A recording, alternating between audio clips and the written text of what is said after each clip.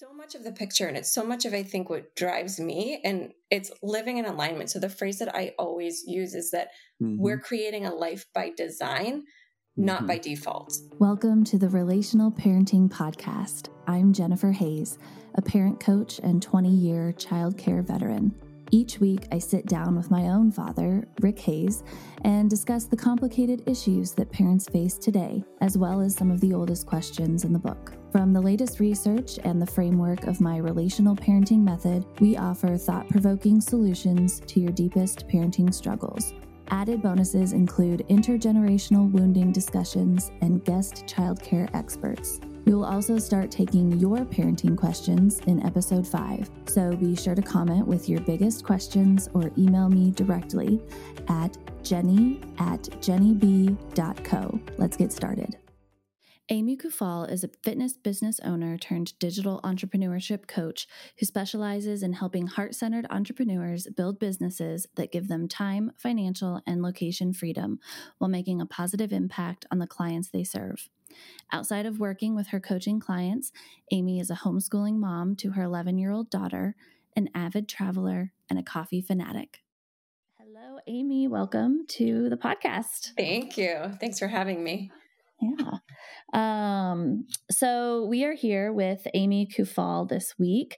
She is a mom. She is a fitness trainer, right? And you are also now a digital entrepreneur coach, helping other women create online businesses. And so I want to start with parenting. I want to start with, you have a very unique parenting journey that I think will benefit so many of our listeners. So I would love for you to share with us the journey that got you on this path to entrepreneurship in the first place. That sounds good. Thank you again for having me on.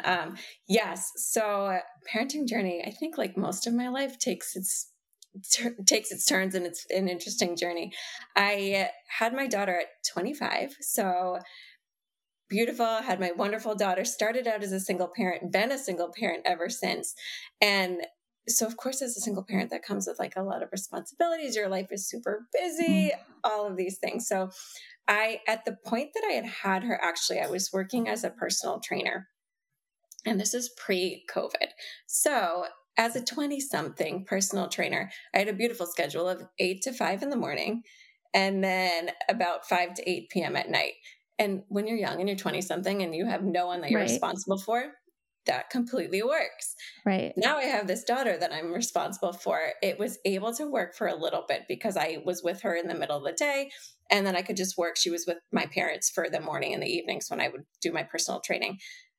But then as she started to get 3-4 years old, I went, oh my gosh, like there's no way. And the only education that I had known was public education. Mm-hmm. So in my head at this point, I said, okay, I'm working 5 to 8 in the morning, 5 to 8 at night, and my daughter's going to be in school from 8 to 3. I'm never going to see her if this is the career path that I'm on.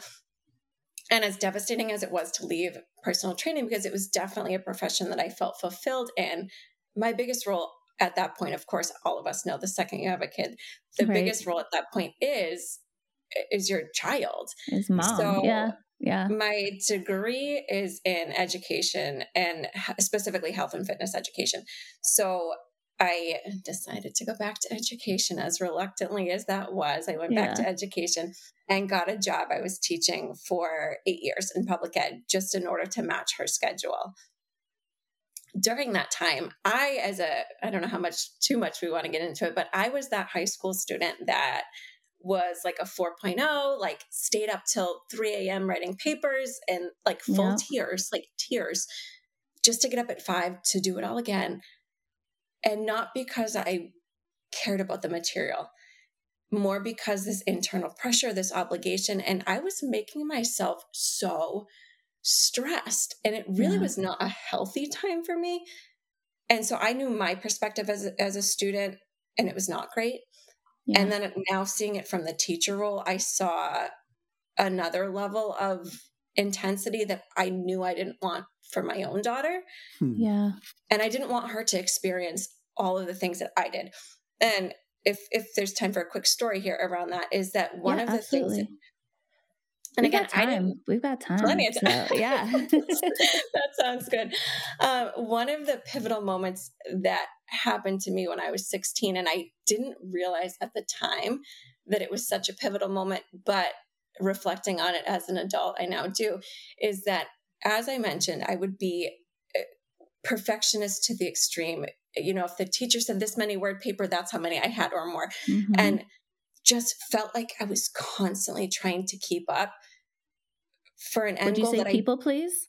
Yeah, very much so. Yeah. Yeah, for an end goal that, Achieving to please the adults and get the reward. yes, and this feeling that I had to be that.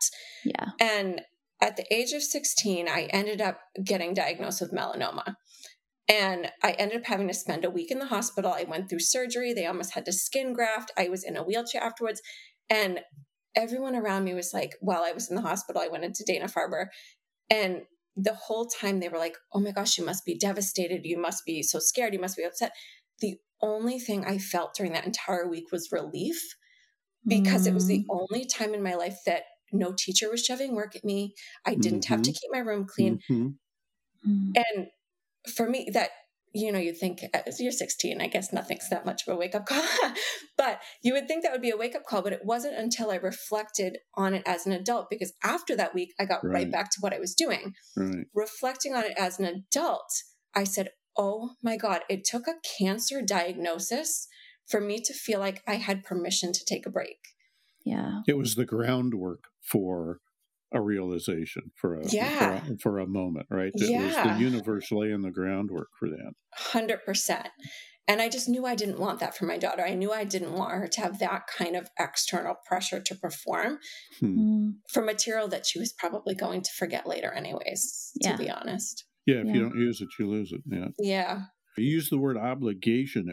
It wasn't an internal goal-oriented, I'm going to do this thing. It was like, I have to do this for some reason. So that's much less to be worthy, to get the grade, to make the people in my life, to make my adults happy, because they've told me this is the box I have to check in order to be successful, to get into college, to get a job, all the things. Yeah, that's exactly it. Yep. Yeah. We share our story. I don't think we touched on this when we had our phone call. Because I don't think you had ever told me your cancer story. I had cancer. I was also 4.0 valedictorian, staying up, studying, doing the things like to get the grades, to please the people, thinking that was the only way to be successful in my life. And I was also diagnosed with cancer. I was 17. 17. Wow. Yeah.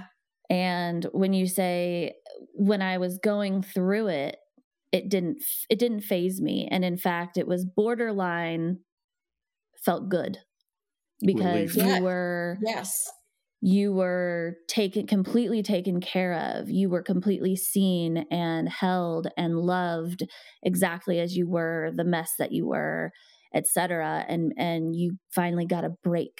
And then later on, reflecting on it, I personally had a complete fucking meltdown. But at the time I was going through it, I was invincible, and cancer, what? Like, nothing can kill me.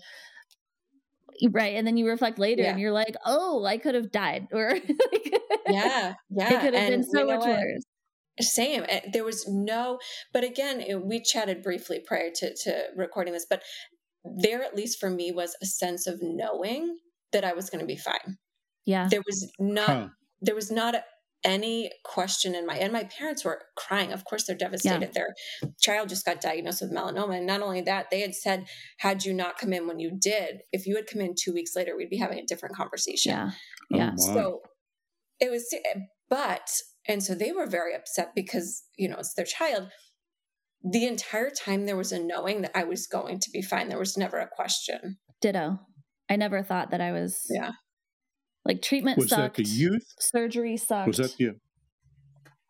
that the obliviousness of youth, the invulnerability, or was looking back on it, was that more of a knowing in your heart kind of I think thing. It was a knowing. Certainly. I mean, I shouldn't even say I think, it was a knowing. To get into the background of that a little bit is, from a very young age, I've always, and I just recently found out there's a word for it. It's called claircognizant. Found this out last week. I had never heard this word before in my life. Instead of clairvoyant, it's claircognizant. Yeah. Yes. And I had just recently heard this word.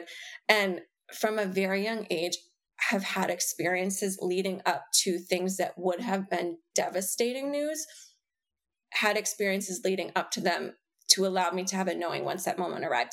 And essentially what had happened prior to my cancer diagnosis at age 16, for the month prior to having that diagnosis, I started having dreams. Like at night, I would have these dreams and I would be doing completely normal things in my dream. So in my dream, I'm almost watching myself and I'm watching myself wash the dishes. But as I'm washing the dishes, there was just this knowing that I had cancer. I'm like, okay. So, and every night, no matter what I was dreaming, this dream also had this knowing that I had cancer. Now, in my awake life, I started noticing Relay for Life t-shirts everywhere. And just like things just lighting up in my day-to-day life. And I'm like, this is weird. And started to get to the point over that month that said, I'm going to get cancer. Like I'm getting all of these signs like, wake up, Amy, here they are. So at this point, I'm like, do I go to the doctor and say, oh, I think I might have cancer? Right. And then you're 16. Like, you're like, no one's going to listen to me. What kind? Okay. Yeah. What signs do you have? Nothing. I had no evidence to show them outside this knowing.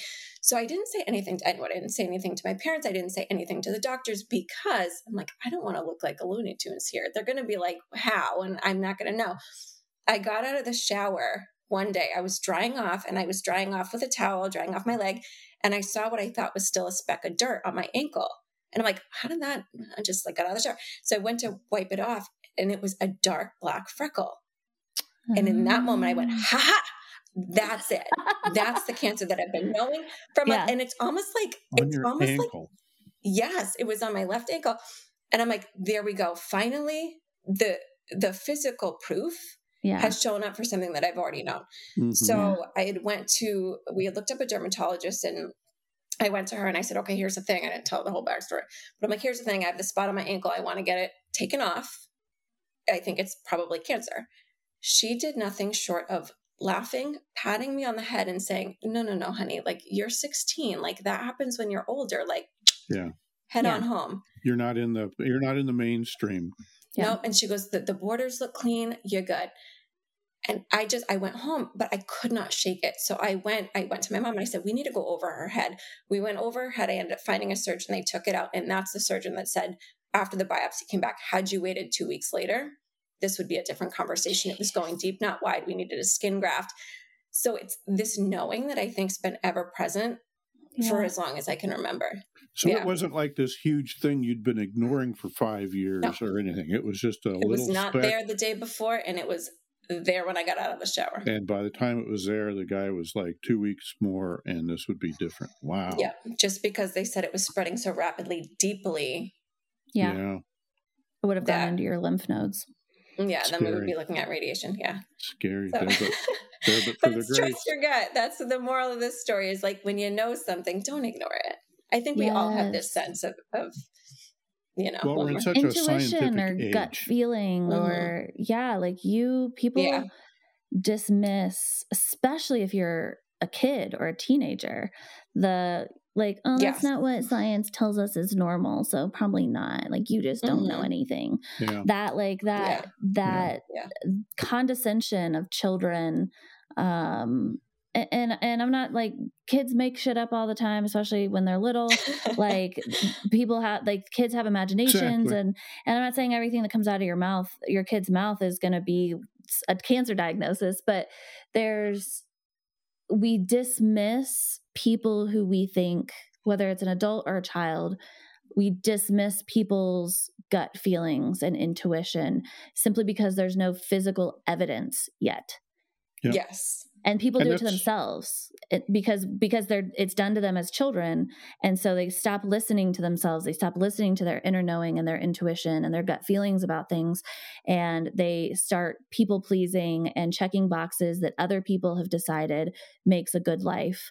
And then you turn 25 and you look around and you're like, I literally hate everything I've built. Like, what am I doing with my life? Yes. Yeah. And I didn't want that for my daughter. Right. And I did, and so I think part of the way I parent for sure is parenting against that. Yeah. There's a place for both, the science, I can calculate the trajectory of my satellite so I can hit this comet going by, millions of miles away to get certainty. People crave certainty. And we were just talking before about it's messy coming. There's all kinds of external influences, and the rest of life is messy. Science is a way to neaten things up, not disparaging science at all. If it weren't for science, I might not be here. If we're gonna figure this out and be responsible, we need to be able to track this down. So you discard things that aren't reliable, but it's still there. It's not that it doesn't exist. When the scientists tell you poo-poo, that doesn't mean it doesn't exist. That just means it's outside their expertise. Yes, agree. Yeah.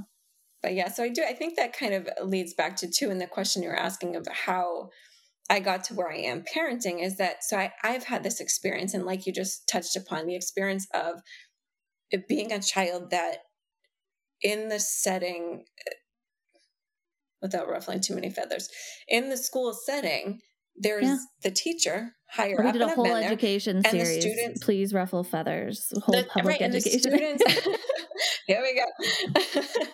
And the students are less than, and they're taught to always look to that adult figure for the answer and to stop taking their own voice as valid.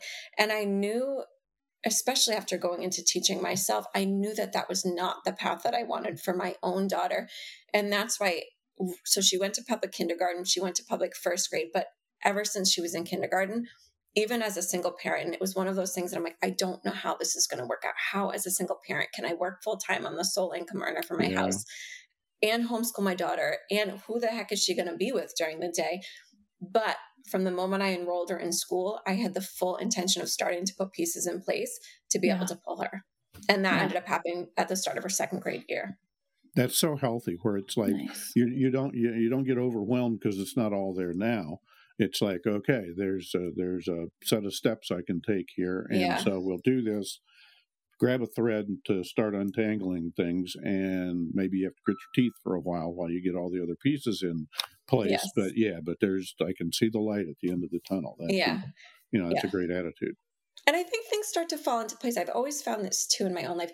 Things start to fall into place once you put that intention out there. And in ways that you wouldn't expect either. And it's after I had made the declaration in my own mind that I was going to be pulling her out and homeschooling, a couple of circumstances fell in place. One being my mom's job moved from the town that it was in to a town that was one town over from the center that I ended up sending my daughter to. No way. Wow, so that's really rearranging things. Yeah. Right. And it's just, I think, again, it comes back to that thing where the universe is working in your favor when you put the intention out there. So it ended up being that my mom was going to work at the same time that my daughter would need to get dropped off, 10 minutes away from her work. Perfect. So, I mean, stuff that you can't predict. So just keep taking that step forward and things put themselves in place.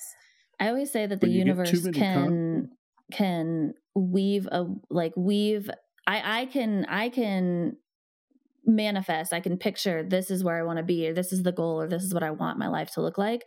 The universe will weave the circumstances together and create something better than I could have created. Like if I were in charge of the whole process, the universe will weave it in a much more beautiful, succinct way. Yeah. And it's trusting. It's trusting, isn't it? It's like, when it's not going as quick as you want, it's trusting. Like, no, it's still coming together. Yes. That's our job, right? Is to trust the process. And then, that's hard. When you notice too many coincidences strung together, it's time to wonder. Yeah.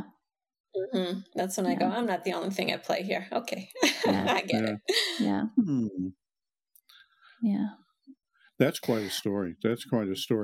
And you've done this, you say you've been a single parent the whole time. I mean, that's tough, finding time to work and to parent. It seems like the ideal situation is to have a couple of people raising children so that you can kind of divide labor. There's more resources to go around, and that's a particular challenge. I'm glad you're working in that space. I'm lucky I have a very supportive family. My parents actually live in the same town as me, and my sister lived 2 towns over until about a year ago. I'm in a townhouse. No, this is great. I'm in a townhouse, and she moved in 2 doors over from me. Oh my gosh. God. So 2 stoops down with her 2 boys. She has twin 2-year-old boys now. So you have a village. You're building a little village, right? To raise the child. That's great. Yes. Amazing. So what is your, so your daughter now goes to a learning center. So it's like, describe that for people, because it's not public school, but it's like some version of homeschool, but in like a group setting. Yeah. So essentially it's a unique place. And essentially what it was is, of course, when you go down the rabbit hole of anything, when I was starting to look at, homeschooling and unschooling Facebook groups and what resources were available to me, because I knew that I could not be that traditional homeschool mom that was going to the park dates at 10 a.m. and that was organizing all the activities because I had to work. That was the reality. So I just started searching out what options are there. And I happened to stumble upon this amazing location that's about a half an hour from my house. And essentially what it is it's the only way and I always say to my daughter's Callie, and I would always call it school, but then I never know quite how to call it for people that are not familiar with it, because it's not a school. Essentially what it is really, it's just a drop-off center. So they were ages 5 to 18. All the kids that get dropped off there are registered homeschool kids. So as my daughter's parent, I'm the one that's responsible for all of the education for her. They don't do anything like that. The only thing that I could kind of resemble it to is like if you dropped your child off at a play date, you're not going to expect the other parent to do anything. So they have, how it's set up is they have 5 different staff members that they actually just call staff. They're not teachers. And it's a bizarre, especially as a former teacher, it was like so bizarre for me to see this place, because I walked in for the first tour and like one of the staff members was like sitting on the couch reading a book. Like the other one was out back playing an instrument. The other one was painting. And as a former teacher, I always felt like I had to look like I was on. And even if the children were independently doing their work, I had to like have a clipboard and like walk around and like look like I was, I don't know, like even when they're totally even when they're totally behaved and self-sufficient, you had to look like you were earning your spot. And here I am walking to this place and like this amazing salary that they pay teachers. Right. And now this guy's laying on the couch and like the other one's like working on his own artwork. And there's like 40 to 50 children just like running around like in the fields. And there's a gaga ball pit and like they're doing arts and crafts. And I'm like, what is this place? Yeah. But basically that's what it is. And it's just a drop-off center. And the purpose of the staff there and what they'll say is they say, we don't intervene with the children unless there's a safety issue or unless they come to us and they ask for something. So if they were to come and say, hey, there's a guitar here and you know how to play, could you teach me? Yeah. But otherwise, they're just free to conduct their own day. So it's definitely different. So how do they get their work done? In that? Accreditation is where it was the first thing that came to my mind as a linear scientific sort. No, right. And so many people have this question, especially like friends of mine that are in the public school realm, is so they're not a school. So they're not an accredited school, so that there's nothing in that sense that they have to do. And then from my own perspective with my daughter, it would be the same as if she was staying home. So essentially what I did personally is she's super independent. She's kind of like me in the sense that I have to kind of like rein her back sometimes. Internally motivated. Yes. Which made it easier. Right. Sure. Yeah. But essentially all I would do for her is I gave her like a homework notebook. She would have her math, her science, her reading Monday through Friday. I would send her with her work. And I'm like, it's your responsible by Friday to have this all complete. We're going to check it over on Friday, but it's you. And I always just put it as training right there. Yeah. And so she was super independent. And I always just put it under the perspective of homeschooling is a privilege. It's costing me thousands of dollars to send her to this center that as a single mom is not like I had some extra money. And it's costing me a lot of time to organize the materials for her. So if she wasn't holding up her end of the bargain, she knew it was much easier for me to outsource that to public. That's right.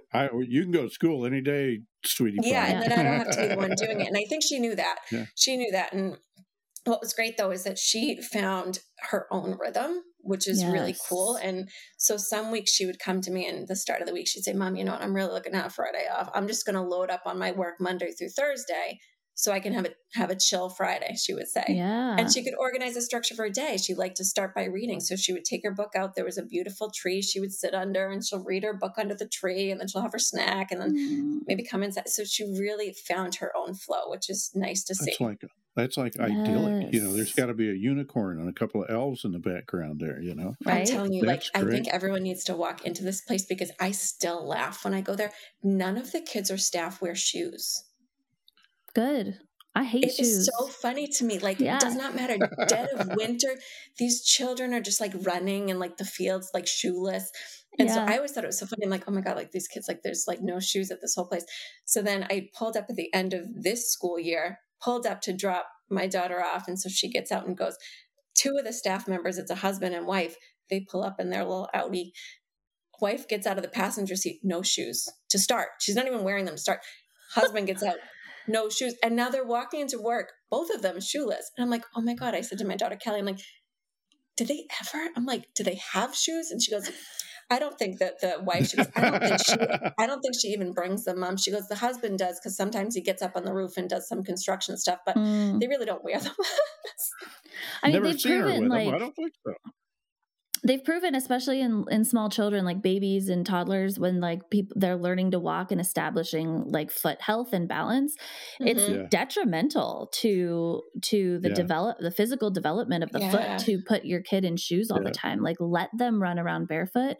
And it's bad for adults too. Like, if you're not wearing good, solid, spacious, supportive shoes, like, we were not meant, like, my feet are still messed up from my 20s wearing heels. Like, I still get plantar fasciitis, right? And, like, I have to wear like special shoes now to like just be comfortable during the day because of what I did in my 20s to my feet. It's ridiculous. Yeah. I've heard runners say that too. I've heard runners talk about that. It's better to run barefoot if only the soles of your feet were as tough as the soles of shoes sometimes, right? You know, once in a while. Well, they have those like when you're just barefoot shoes now. Where it's like each toe has its own nook, and like it's supposed to it's supposed to hold your foot in its natural stance, and then it feels like you don't have a shoe on, but there's something between you and the ground, so you're not like destroying your feet. But this is a learning center. This sounds like a really interesting place. Yeah, it's cool. And it's cool that they hire staff. What I loved as well is that they hire staff with a variety of interests and skill sets. So one of the staff members actually a working musician. So he does gigs at night and then comes there and is staff during the day. So it's cool because he just lives his life as he would if he were home. But the kids get to experience, he was just out in the field playing guitar. Like, that's kind of cool. Like, do you want to show me how to do that? Yeah. And what I loved as well, and didn't realize it prior to sending her, but, you know, as she's been there a couple of years now, is that there's so much teaching that goes on between the older kids and the younger kids. Yeah. So we have this little like keyboard at home. And so I came in the other day and she's playing this song. Like, I have never sent this child to piano lessons. I have never done anything like this. She's playing the song and I'm like, oh my gosh, baby, like, how did you learn how to play piano? And she goes, one of the 16-year-old kids was playing and I asked if she could show me. And we spent the day learning piano. This really is cool. A community. It really is. Yeah. And that's the only rule too, which is great because we talk about, you know, public school, she had all the rules. the only rule there is essentially don't do things that are going to be harmful or hurtful to other students. And outside of that, there's not really rules. Yeah. And I love what's sorry, that rule and the one that you said initially, where you said that they don't intervene unless there's a safety issue or the kids ask for help with something. Yeah. That, like, I'm going to quote you on that. Like, that's going to be one of the snippets that I pull out of this episode, because that's such a foundational parenting thing that I try to teach people is kids really don't need us that much. They need us to keep them safe. Yeah. And maybe teach morality and kindness and empathy, but more than anything, they just need us to model it. If we are kind and empathetic towards our children, they will learn that's how you treat people. That the way I'm being treated is how I'm going to treat people. And so it's less about instilling and teaching, and it's more about just being and embodying what you want your children to be and embody, and then watch them literally just magically be that thing, and then let them explore. Like, public school steals. I understand that it's a necessary thing for a lot of people, and it's a great thing for a lot of people. If you're going to get organized about it, But the structure of our education system right now steals childhood. It steals the natural way that children learn, the natural way that children engage with one another, especially at different age levels, and like the benefits of kids, an 8-year-old talking to a 16-year-old all day. And 16-year-olds learning like how to educate someone or teach, like imparting wisdom. It's a little tribe. It's like a little tribe. It's really a cool model. You teach a 16-year-old and then they teach 6 8-year-olds, before they move on. And it's funny too. Right. Yeah. And people would, I have parents, so she did go to kindergarten and first grade. So she still has a lot of town friends that are still public school. And when I was telling them about this center, that was one of the big concerns that they had. They said, aren't you fearful? That school is age 5 to 18. She's going to be intermixing all day with teenagers, and she's 8. And so, of course, there's this little fear, like, oh, she's probably going to get exposed to some language earlier than I would like, or some topics earlier than I like. But for the most part, because this is how they've all grown up, there was no bullying at all. Yeah. There was no bullying. A lot of the older kids took the younger kids under their wing. Yep. It was just, and I think too, it was on acres and acres of forest. So it's a beautiful campus. They have a couple rooms and like this schoolhouse looking thing, but otherwise it's just acres of forest. So if there's a conflict with another kid, you're not stuck in a classroom with them for the rest of the day and every day to come. You have acres of land to go play on. If this kid's bugging you, you just get away. Yes. There's enough kids. It's a good size. It's a good sized group. It's not 10 kids and you're not stuck with them. It's like you can go hang out with somebody else. And if everybody, and there's rules, if there is if there's an understanding, it's kind of building a culture. The people running the center kind of have to build a culture with the kids so that there's generally somebody right there to intervene if somebody gets ignorant or, to. And they did. And they had weekly meetings. So like their weekly Monday meetings, they would bring up any areas of concern that any of the students have. So it was kind of like a public forum sort of thing where they could voice some issues that they were having. Pressure. Yeah.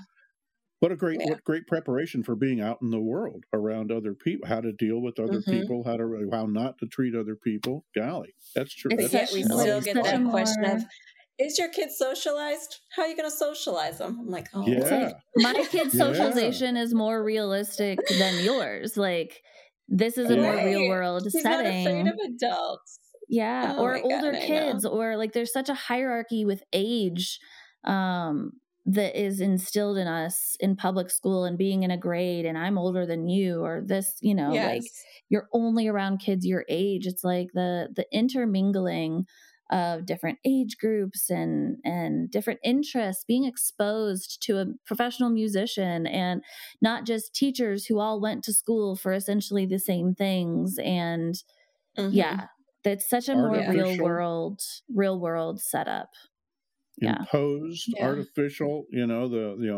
Suddenly I'm real curious about this. I'm going to have to learn up on this. I found as a high school teacher, it was a funny story of one of the first kind of introduction to all of this too. And prior to homeschooling my daughter now, I knew nobody that homeschooled. And to the point that I'm like such a weirdo, but like I joined all like the Facebook groups, like homeschooling groups, to try to like just watch from the sidelines. Yeah. And I would show up for like, they'd be like, oh, we're doing a park day, like during the summer at 10 a.m. I would like bring my daughter and like, we would just like play at the park and like watch these like homeschool families, like, oh, like, because it was so fun. It was so foreign and to me. And so we did that.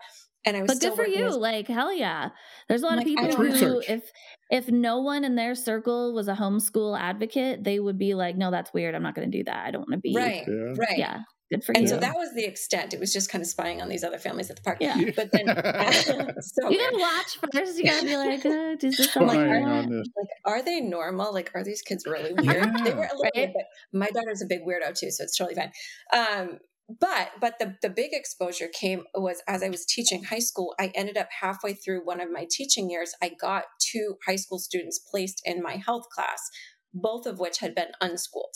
So kind of difference, just I don't know how familiar your audience is with like homeschooling and unschooling, but essentially homeschooling is more curriculum driven. Unschooling is really, there's a wide range of what unschooling can be, but it can range. Yeah. So it's there's like radical unschooling, which like, I'm not a huge fan of, but like it's out there. And then there's something radical unschooling. There's something for everyone, but essentially, so unschooling is less curriculum driven and it's more student led. So their parents are not explicitly teaching reading, necessarily not explicitly teaching math or science, but they perhaps might choose to like strew items around the house, or if they're baking, say, oh, come on over and join me. Yeah. But it's more letting the kids learn through life versus having any structured curriculum. So the 2 kids that got plunked in my health class, both of which had never been to public school before, now they're 16, 17 years old, have no experience with public school, have no history of like being curriculum led. And now they're plunked in my class. And I'm like, fun. I'm like, oh my God, what's going to happen? These 2 boys, it was 2 brothers, were the most impressive students I had ever come across in my 8-year career. Kidding. Wow. And the thing that stood out to me most was that by the time most high school kids get to 16 and 17, there's of course a rare few that would still talk to me, but a lot of them are like, you're the teacher. And like, just no eye contact. The second the bell rang, they were out the door. They wanted nothing to do with me as their teacher. A couple, but really just like I was the teacher, they were the students. It's different. These kids from the first day that they were in my classroom, the bell would ring. They would stay after, they would have conversations with me. They were making eye contact. They were super personable. And I'm like, oh my God, these kids are just very composed. Different. So we had the parent night and their mom came in and she said, oh, I'm so-and-so, my 2 boys are in your class. And I probably like jumped right on this woman. I'm like, oh my God, like I've been thinking about homeschooling my own daughter and like I have so many questions. And she's very like, nice to meet you. And I'm like, okay, like after, like, we're now best friends. I'm Amy. Right? I don't even think I said my name. Like lots of questions for you. So I said, after this parent night's over, I said, would you be open to me sending you an email and meeting for coffee at some point? I'm really looking to homeschool my daughter and I just don't know where to begin. So now we're like such good friends, but you don't know it yet, but we're about to be besties. Pretty much I said that. And I'm like, your kids are so impressive.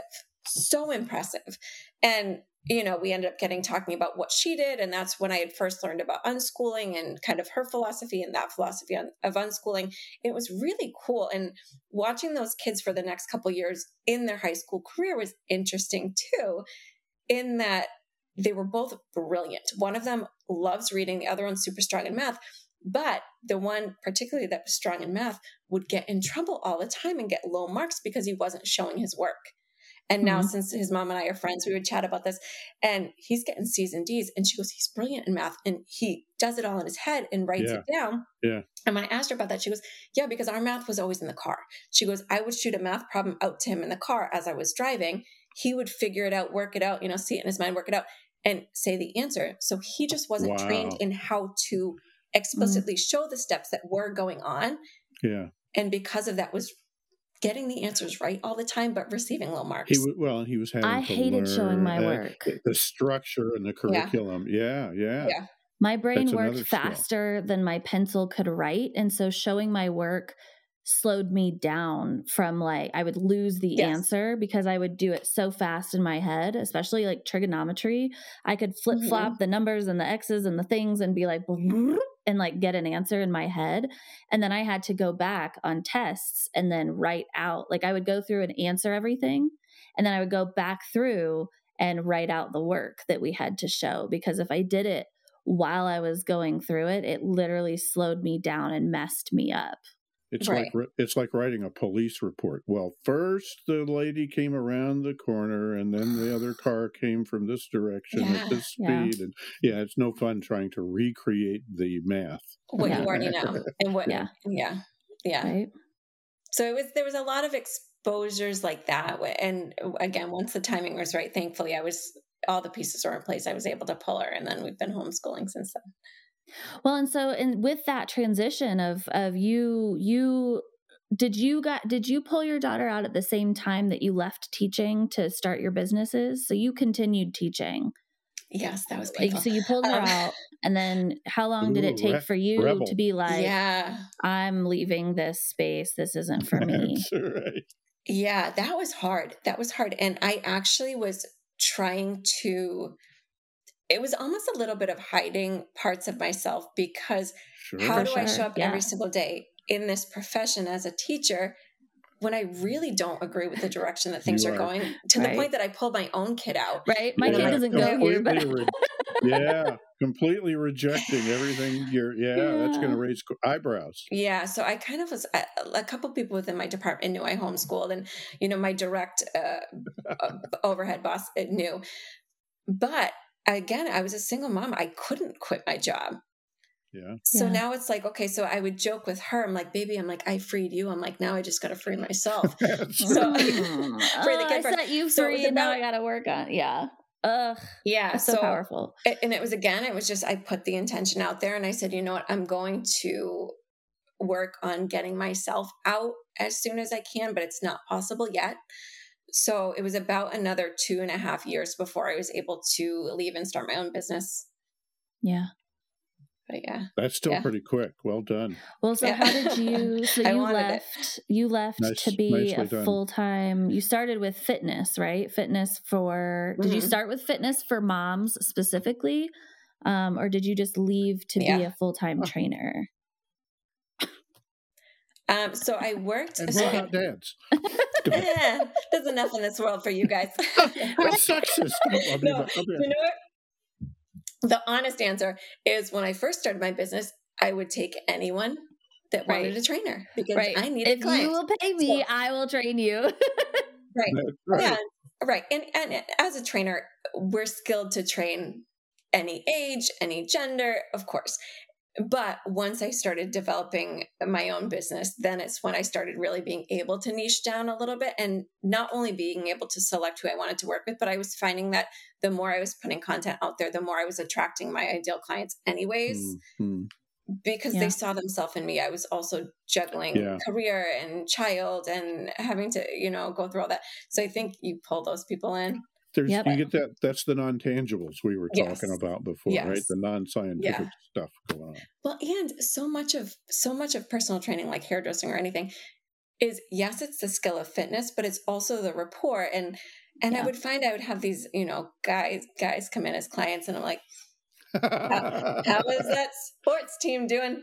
Yeah. With cars. That's right. How's your car running? Right. And I'm like, oh my God, I'm like an idiot. Like, I don't even know what to talk about. Whereas with the moms, it was so easy, because I'm like, oh my God, your kid was sick last night. Okay, well, what else happened? How much did you do before 10 a.m.? Okay, me too. Yeah. So it was being just able to serve, when you have things in common, you're able to see where that person is coming from, and you can serve them so much better in their training as well. And you not only are meeting physical needs, but mental and emotional support as well. And training is fucking mentally difficult. A lot of emotions come up when you're doing hard work, like physical work. And so of course you want to work with people where you can relate and have empathy and be like, my kid has been sick too. And like, let's be in this together.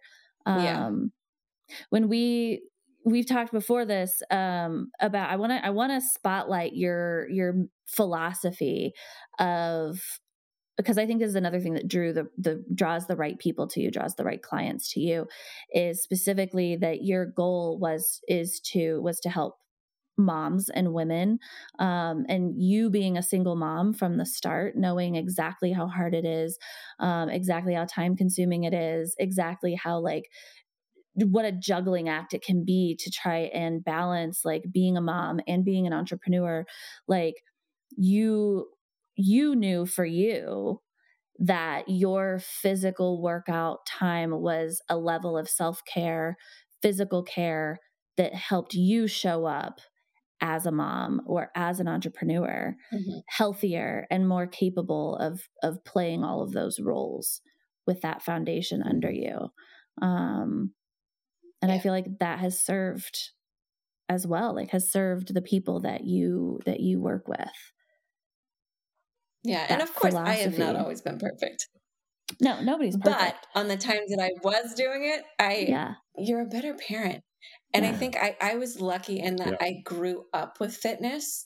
And from a very early age, you know, my dad was coaching our sports and he was enrolling us in road races. So it's always been something that has been weaved throughout my life. And it's always been something that I knew I could go to when things were hard. And it was a stress reliever more than anything else.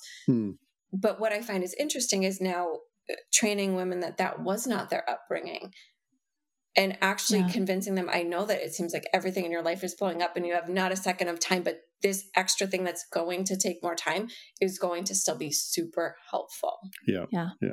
We talk about that in other podcasts, other situations too, where I saw a thing the other day where a person was talking about fitness, saying, well, you know, there's heart attacks and high blood pressure and there are health problems, but on the average, a person who exercises is going to outlive a person who does not exercise and stay active. You know, that there's and making that part of your makeup is just better all around. And we're always talking about parent, heal thyself. You know, you can't pass along things you have not learned yourself. So anything that promotes yourself being a more whole person is not selfish. It's making you a better teacher, a better role model for your kids. And they watch what we do. I enjoyed your explanation about men too. That's the best explanation I've ever heard. It was just about like why guys don't go to girls' exercise classes. They just don't fit. Wouldn't it be great if you could teach the guys to talk like that? Yes. You know, share and maybe I wouldn't quit be single. stuffing things and that's right. Exactly. Ooh, there you go. Make it a meat market. Then I don't know about that. No, there'd be some advantage if you could get guys. Maybe I should start training guys. There you go. But you'll find one. But it wouldn't be the physical. It wouldn't be the exercise thing, though. It would be the socialization part. Yeah, I think we'll keep them separate. I think it's a better idea. Yeah, that might be a better room. But that physical foundation too is like in our, I don't think I've mentioned the pyramid in a really long time, but I have the relational parenting, relational developmental pyramid that I created. And at the bottom is, I know I need to, or I'll need a graphic or something. Yeah. Get a graphic up on the screen, of physical needs being the foundation of our human existence, right? And we can't really do anything else well unless our physical needs have been met. And so, like, I teach parents that when your child is born, their primary needs are physical, right? They need to eat, they need to sleep, they need to be cleaned up, and they need to be held and touched and feel secure and safe and all of those things. And then we can move up into the mental and emotional wellness, the cognitive, the social, all of those things. But if our physical needs aren't met, and even toddlers, I mean, you see this in toddlers, you see this in yourself. If you get hangry, you're not your best self. Like for most people, some kind of workout, physical movement, physical fitness, taking a walk, like nature, meeting our physical needs, making sure we're well nourished, all of those things, that is the foundation of our well-being. And then you become better mentally, more healthy emotionally, able to regulate your nervous system, etc. And then you can give those things to your children. Then you can offer co-regulation. Oh, my toddler's freaking out and screaming. Okay, well, I'm regulated, so now I can help regulate them. But if you're not regulated, if you're not taking care of yourself, when chaos occurs in your environment, you're going to lose it too. And you're just going to feed into and make everything worse. Yeah. So like parenting requires you to be able to like take care of yourself, establish that physical foundation, that health, that mental and emotional health to stand on, to parent from. Yeah, I agree 100%. Yeah. So I think it's such a huge support for the women that you work with, if they happen to be moms as well, like to not only encourage that piece of it, and whatnot, but it's also like, it's a form of like, you deserve this too. You deserve to take care of yourself, not just be taking care of everybody else. I'm going to tell you that right now. Yeah. There's the guilt, and I'm sure it's people know, as I'm not saying something that's new here, is there's a guilt among a lot of moms for taking time out for themselves. Yep. Exactly. Or spending money on themselves. Yes. Investing in themselves. Time. Yes. Yep. The whole thing. And they're like, well, I should really just be paying attention to my kid. Your kid's going to like you a whole lot better is if you take care of yourself. Right. Your kid doesn't want you cranky 3 hours when they could have you 2 hours, but good. And they're going to learn that too. If they see you, especially if they see the transition between mom used to not be so regulated. I love that word, regulated. Yeah. If your kid notices that transition from unregulated to regulated, and why, then that's, hey, you've just taught your kid something important. Yeah. And then doing it every day after that. It's good to have the moment, but then it's the day-to-day, okay, let's keep habits, this going. Yes. That's the real challenge a lot of times. Yeah. And I think that comes for a lot of people. Of course, people start, most people start with me in a personal training capacity from wanting to change something about themselves physically. I want to gain muscle. I want to lose weight. I want to, whatever it may be. Yeah. But the people that stick long-term are the people that understand and see that that is such the surface level of it. That's really not what it's about. Yeah. And once you get that, I think that's when you become a lifetime. You get so you miss person. It. Yes. You get so you miss it. When you have to make yourself, at least for me, you have to make yourself do it for a while, and then if you hang in long enough, however long it takes you to make it a habit, and if you hang in long enough, then all of a sudden it's like, oh God, I don't feel I need to go for a run, Yeah. And how do you make it enjoyable? And that's the big question too. How do you make it enjoyable is what I would always encourage people is, if it's painful from the start, if you are going way above where you should from the start, nobody wants to put themselves through pain. Yeah. So how do we find those things that you enjoy now and then build upon them so that it becomes something that is a lifelong habit for you? Yeah. I miss karate. I gotta do it. I've been a dumpster for a while. I need to go back to doing something like that. You hate going for a while. So we noticed that in the car riding back and forth. The kids and I all did karate together. Jenny and I. It's like we were always grumbling on the way there, but we were all like, okay, we did it, yay, we accomplished something on the way home. Yeah, and you feel good. Yeah.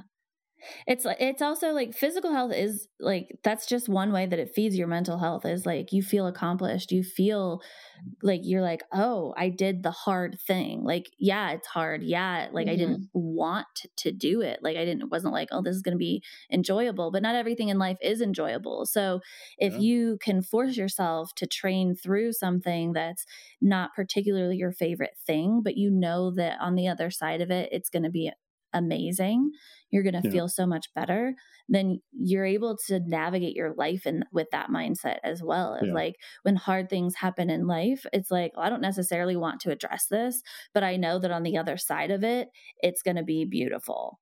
It's going to be, I'm going to be so much better, or my kid is going to be so much better, or, whatever. And it literally makes like you live in your head your entire life. Like all you have is this. right? Your environment is your environment. You don't know what's going to happen out here, but what you have is this to live with for the rest of your life. And if this is miserable every single day, no matter what amazingness is going on in your environment, you're not going to enjoy it, not to its fullest capacity or as often as you could be, because you're pissed off here, or you're sad, or you feel like shit. Yeah. Yeah, it affects everything. Yeah, rewarding is the word I use. It's not fun. Going and beating on each other at karate and hard physical exercise. It's not exactly fun, but it's rewarding. Is what keeps you coming back. It's like the ability to go, okay, I can get over the hump of having to take the time and make the arrangements or the expense or whatever is the obstacle. And but I'm glad I do it, and I keep doing it. There has the to be ROI, reward. The return on investment, is what matters. There you go. Yeah, speaking like a business owner. Okay. There you go. Speaking of which, I didn't even mean to do that, but you started originally as an entrepreneur, as a personal trainer, and you have now transitioned, kind of naturally because through people seeking your advice, into a digital entrepreneurship coach. Yes. Yeah. So so very much true. I have been personal training. Like I said, I first got certified in 2011. So when I was doing it, when my daughter was little, did that, jumped into teaching for a good chunk, been back personal training for the last couple of years, running my own business. And I have known for, again, as long as I can remember, that I really, really, really want to have a fully remote business. And I love traveling. My daughter loves traveling. We just got back actually in May from Costa Rica. That was our last little trip. Oh, cool. But beautiful.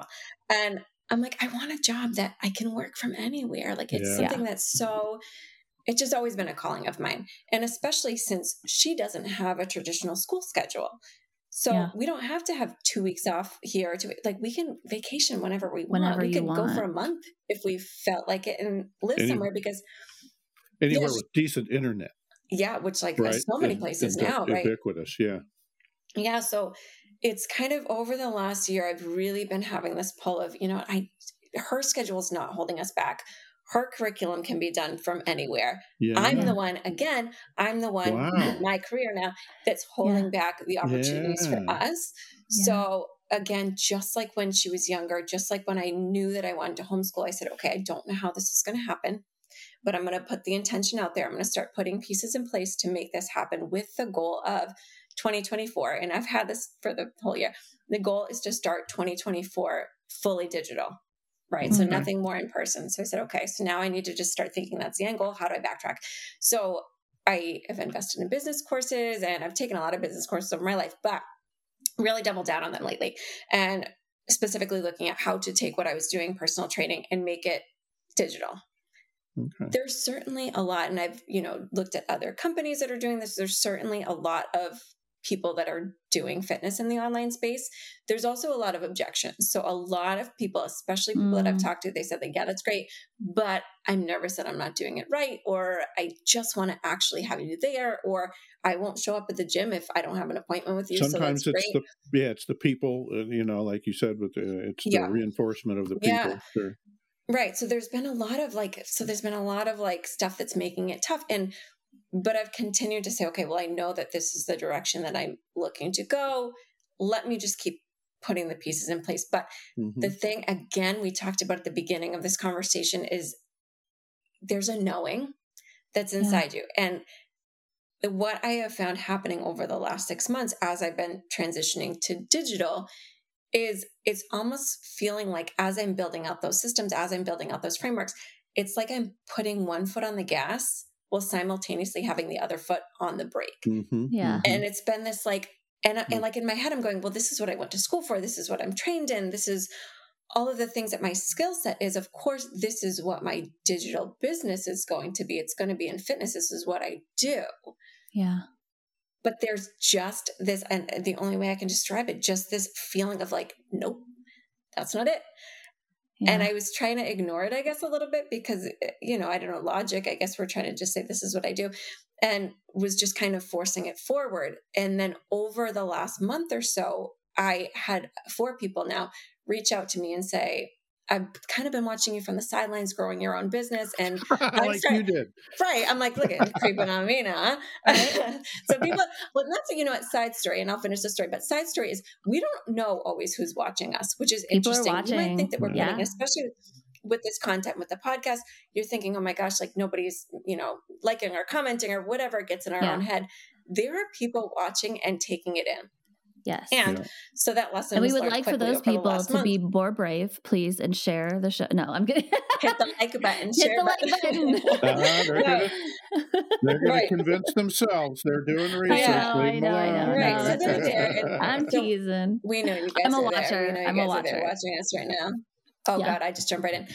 But so so over the last, 2 years that I've been growing this, over the last month or so, I've had 4 people individually separate, not connected in any way, reach out to me and say, hey, like I've been watching you grow your own business and it seems like you're doing really well.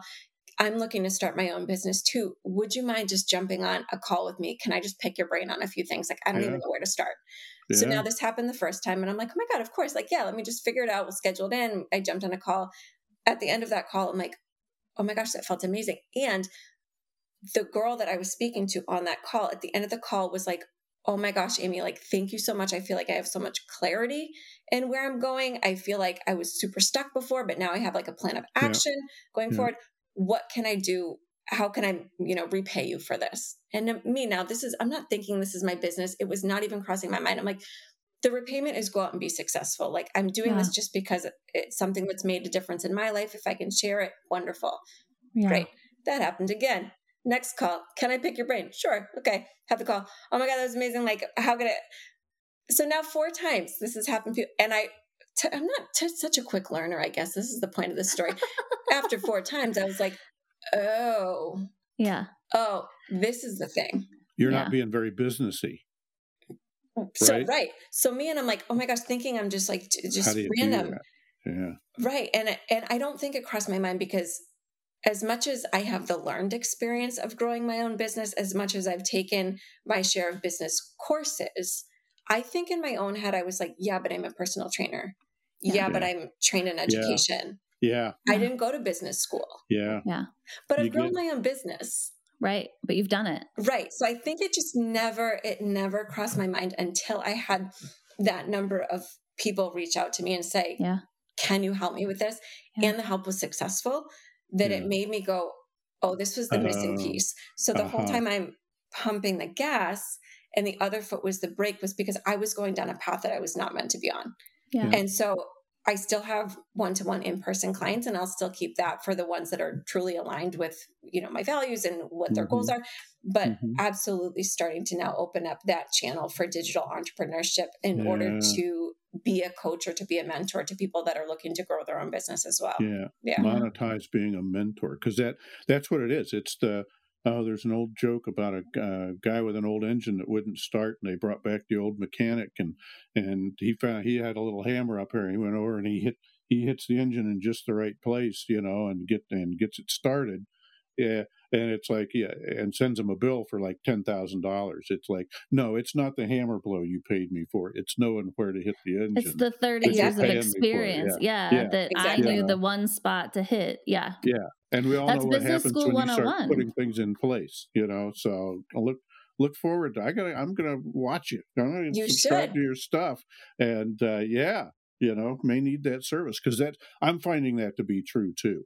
Is you think of yourself in channels or in lanes, and I think the school thing we were talking about, that's kind of, you're going to go be a factory worker. Our school system is kind of arranged towards reproducing reproducible parts, and in the kind of learning center that your daughter's going to is like, what do I want to do next? It teaches you to be a lot more flexible, I think. Right. And that you're not one thing. Yeah. Like I think so much of us define ourselves as one thing. Yeah. Yeah. Yes. Right. All of us are multifaceted. And that's beautiful too, is all of the people at that center, they teach skill sets, not that they necessarily had huge, education on, but they have life education on, and they have skills that are transferable to these kids, which is so cool. Yeah. Yes. Education is great, but boy, if you're a musician, if you can pick up a guitar or a piano, I guess you can't pick up a piano, but if you can pick up a musical instrument. If they see me for personal training, then they might be able to. Yeah, there you go. That's right. Plug for that business. Hey. Right. That's a great head. Right. I'll make that for the guys. You can pick up pianos. And he's like, well, I can pick up a piano. I know most people can't pick up pianos. I don't know about you, but...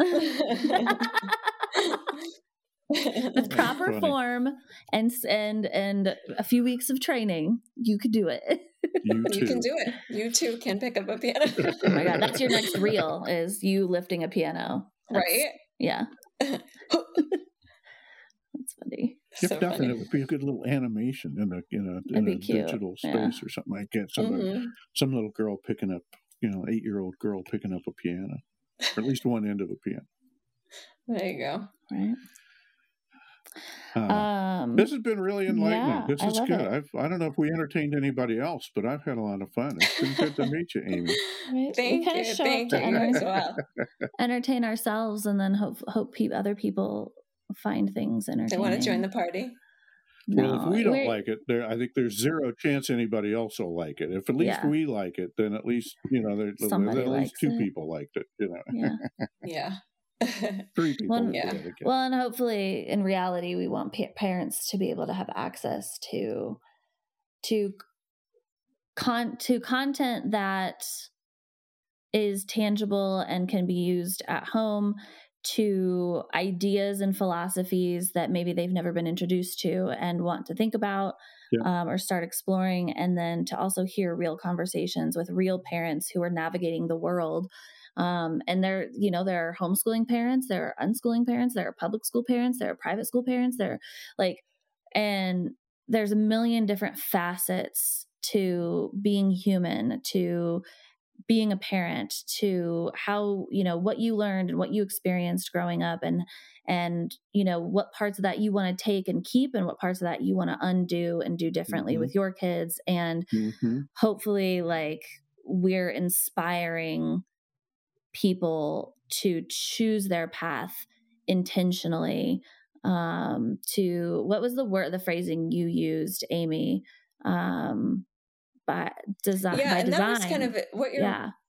Yes, and that's the conversation that we had prior to hitting record too. Is so much of the picture, and it's so much of, I think, what drives me, and it's living in alignment. So the phrase that I always use is that we're creating a life by design, not by default.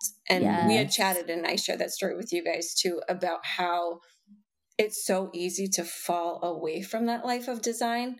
And before you realize that you think you're living your life by design, but you end up at a place that was so different from where you thought you were going to be. And it happens slowly. And that's the scary part. So a lot of the work that I do with women, whether it's personal training or now through business coaching, is figuring out, what does your life by design look like? Yeah. And how can we get you there? For all of you, if your audience members, if we have former teachers in here or current teachers, and that's right. So they'll get this one. It's what I wasn't doing in my own life over the last 2 years of my business was formative evaluation. So within the education space, right? So we know within the education space, there's a summative evaluation. We're checking things out at the end. That's going to be our big test. That's our unit test. But are we performing those formative evaluations along the way to see, yes, we have this goal that we're looking to achieve, but are we actually on track, and how are we checking it? Yeah. Yes. And that was where that story that I shared with you guys came up, was that I wasn't doing that. I had the goal in mind of, I want to build this business so that I can have location freedom, so that I can have financial freedom, so that all of these things can be put in place. And in my head, that was because, yes, I want that, but I also wanted that for my daughter. And I think a lot of that, which is a deeper conversation, maybe for another time, is that as a single mom from the start, not only did I not know anyone that homeschooled, I didn't know anyone else that was a single parent. So I became a single parent very unexpectedly and went, oh my God, so now I'm pregnant with my daughter, and I knew I was going to be a single parent. And so, of course, like everybody, I'm start Googling, which is the worst thing to do when you have a problem, get off Google. So I was Googling single parent, and they're your kid's going to be doomed. You're going to be on assistance, and their kids are going to you'd have all these issues. And now that was my only perspective. Yeah. So now it's part of, I think, was my motivation for sure is that making sure that I and she are not a statistic of all of those things, and proving to her that, you know what, yeah, we've been just the two of us from the beginning, but we can do it. Yeah. And I think, again, that's where that formative piece in that story that I shared with you guys comes in place, where it's, I hustled. I think like any of us, when we start a business, I hustled. And we had chatted about, for like a year straight, it was like head down on the computer, working super hard. And what we had chatted about was that moment for me that came up where my daughter came over. And so this is like, again, just reveal how deep in like the hustle mode I got into, and what I hope your audience learns from my lesson and doesn't do themselves. Was she came over to me and she said, Mom, can we play? And now I'm busting my butt to create this business for her and for us, to give us this life that we're looking for. And she came over and she said, can we play? Yeah. And this is a Monday afternoon. I said, oh my God, yeah, like, great, we will. Open up my Google Calendar, search through like disgustingly jam-packed schedule that pretty much didn't leave me like a minute to pee or eat. Yep. And I'm like, oh, looking. And I'm like, okay, it looks like Thursday at 3. So without a thought being given to it, I turned to her and I said, okay, Thursday at 3:00. How's that sound? Like, we'll play Legos then. And she, sweet kid, goes, okay, Mom. And turned and walked away. And seeing the back of that beautiful child's head walking away, I felt like Mike Tyson just came into my house and just sucker punched me in the gut. A moment. Yeah. Ooh. And I think kids they make you have these wake up calls. And I said, oh my God, with the intention of creating something for her, I just created a life that was not by design, that for sure was by default, because I wasn't doing those checking in points that I encourage my clients to do now. Yeah. Is I wasn't checking in. And I got to a point that my life looked very different from what my intention was. Yeah. And it took that moment for me to realize that. And at that point, we had discussed, that was when I said, I don't even care. Like, every bit of work can wait. I shut my computer. I walked over to her and I said, you know what, baby, like, I just found out I have some time right now. Why don't we play? Yeah. And it was in that moment, kneeling on the floor with her playing Legos, that I made a promise to myself, and I made a promise to her in my head. It's going to be different. It can't be that way. We have to be able to build a business without it looking like that, you know? That's a really beautiful parenting moment. Yeah. They wake you up, those kids. They have a funny way of just making you realize all if you things, listen, don't they? There are hundreds of people who would have had that exact same moment. Yeah. And they would have left the penciling in. They might have felt a pang of guilt, but been like, well, that's just how it is right now, and kept going. Versus like checking the hustle, checking like, yes, you have to hustle to build a business. Yes, it takes grunt work. Yes, it takes time away. Yeah. But for you to have children and to pencil them in 3 days later for playtime. Yeah. Learning experience. Yeah. That's not balance. That's not healthy. That's not, and like, yes, you might spend time building something, and you'll have to devote more time to that thing. But it shouldn't be 100% ever. It shouldn't be so much of your time that you're abandoning your relationships. Like, your relationships are what make life worth living. Right? It's boundaries, which are tough for people, of course, but they're so essential. Yeah. You've got to have that to-do check. list, we all know. Yeah. The to-do list never It'll ends. take over your life. Whether you're a parent. Yeah. Whether you're an entrepreneur, we think, and I think that was my mentality too. And I'm sure, others have felt this way too, is I think I was coming at it with the idea that if I just keep hustling fast enough, I'm going to eventually get to the end of the to-do list. Yeah. And then have time. Which you won't. Someday. But there's no end. As quick as we check them off, the more things come on. So if we're not planning that break time in there, it's not going to happen. Yes. It's tough. It's tough. And that's the essential skill. I mean, we start off with good first principles, work hard, be really organized. You were executing, okay, this is great, until something comes in from left field that might be a higher principle that you might be ignoring. It's like, well, nobody's going to die if I don't go play Legos for a couple hours, or however long it takes to, minister to my daughter, to parent my daughter, my child. And it's a struggle. We know that. That's we all get off track, and it's good to watch videos like this, if nothing else, just to remind ourselves it's okay to have a moment and go play with your kids. Everyone listening right now, go play with your kids. Right. And they're only that little for so long. And that's the thing. It's like work will always be there. The to-do list will always be there. Yeah. Yeah. They're not always going to be little. Your growth kid's memory. You only it's also good to get into those. It's good to get in those situations because growth comes from pain. It's all these moments are always like, I shouldn't have done that kind of moments, So, but then it sticks, and you're like, it sticks. And you're like, oh, this has to change. That's what makes it stick. Yeah. And that was about a year ago, actually, is when that happened. And to that day, I will tell you, I have a hard stop every single day. And I actually set an alarm on my phone that has this like beautiful little chiming noise. Alarm that goes off every single day, which is my 15-minute wrap up, close out, make my little to-do list for the next day, close out, shut everything down. Because it needed to be that clear for me. Otherwise, with my own person, I would just keep going. Time. You have to time box. Yeah. I'm the same way. I'll just keep going to bedtime. Right? If I get hyper focused. And then you wake up and you start it again. Yeah. Then you feel bad in the morning, and Yeah. Okay. I would love, every time we have people on, I'm like, I could talk to you for at least another hour. Yeah, we have to schedule another one. Schedule another hour. Yeah. We have to end it. I also really have to pee. Well, thanks for that information. Tell everyone where they can find you, follow you, etc. Yeah, so the best place to find me, I recently just started a new page on Instagram. Instagram has always been my number one hangout spot when it comes to social media. So that page now, it's just my first and part of my last name. So it's AMYKUPH. So it's at awesome. Amy Koof. And that's on Instagram. That's the best way. I'm there every day. Okay. Awesome. And we'll have your website and everything linked in the show notes. And thank you so much for being here with us, for taking time out of your Friday to be here and chat with our audience. We appreciate you. Thank you for having me. I appreciate it as well. All right, everybody. Let's see. Happy parenting and good luck out there. I love it. Thank you. Bye, Take care. Everybody. Bye. Well, did you learn anything new? Or have you heard all of this before? Do you agree with us? Disagree with us? Have a question?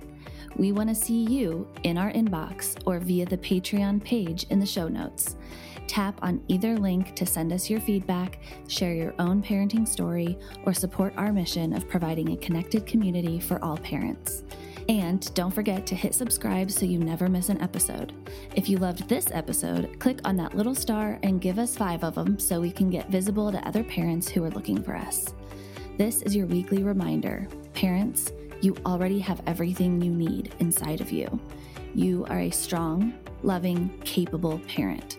And here, you are never alone. I'll see you next week.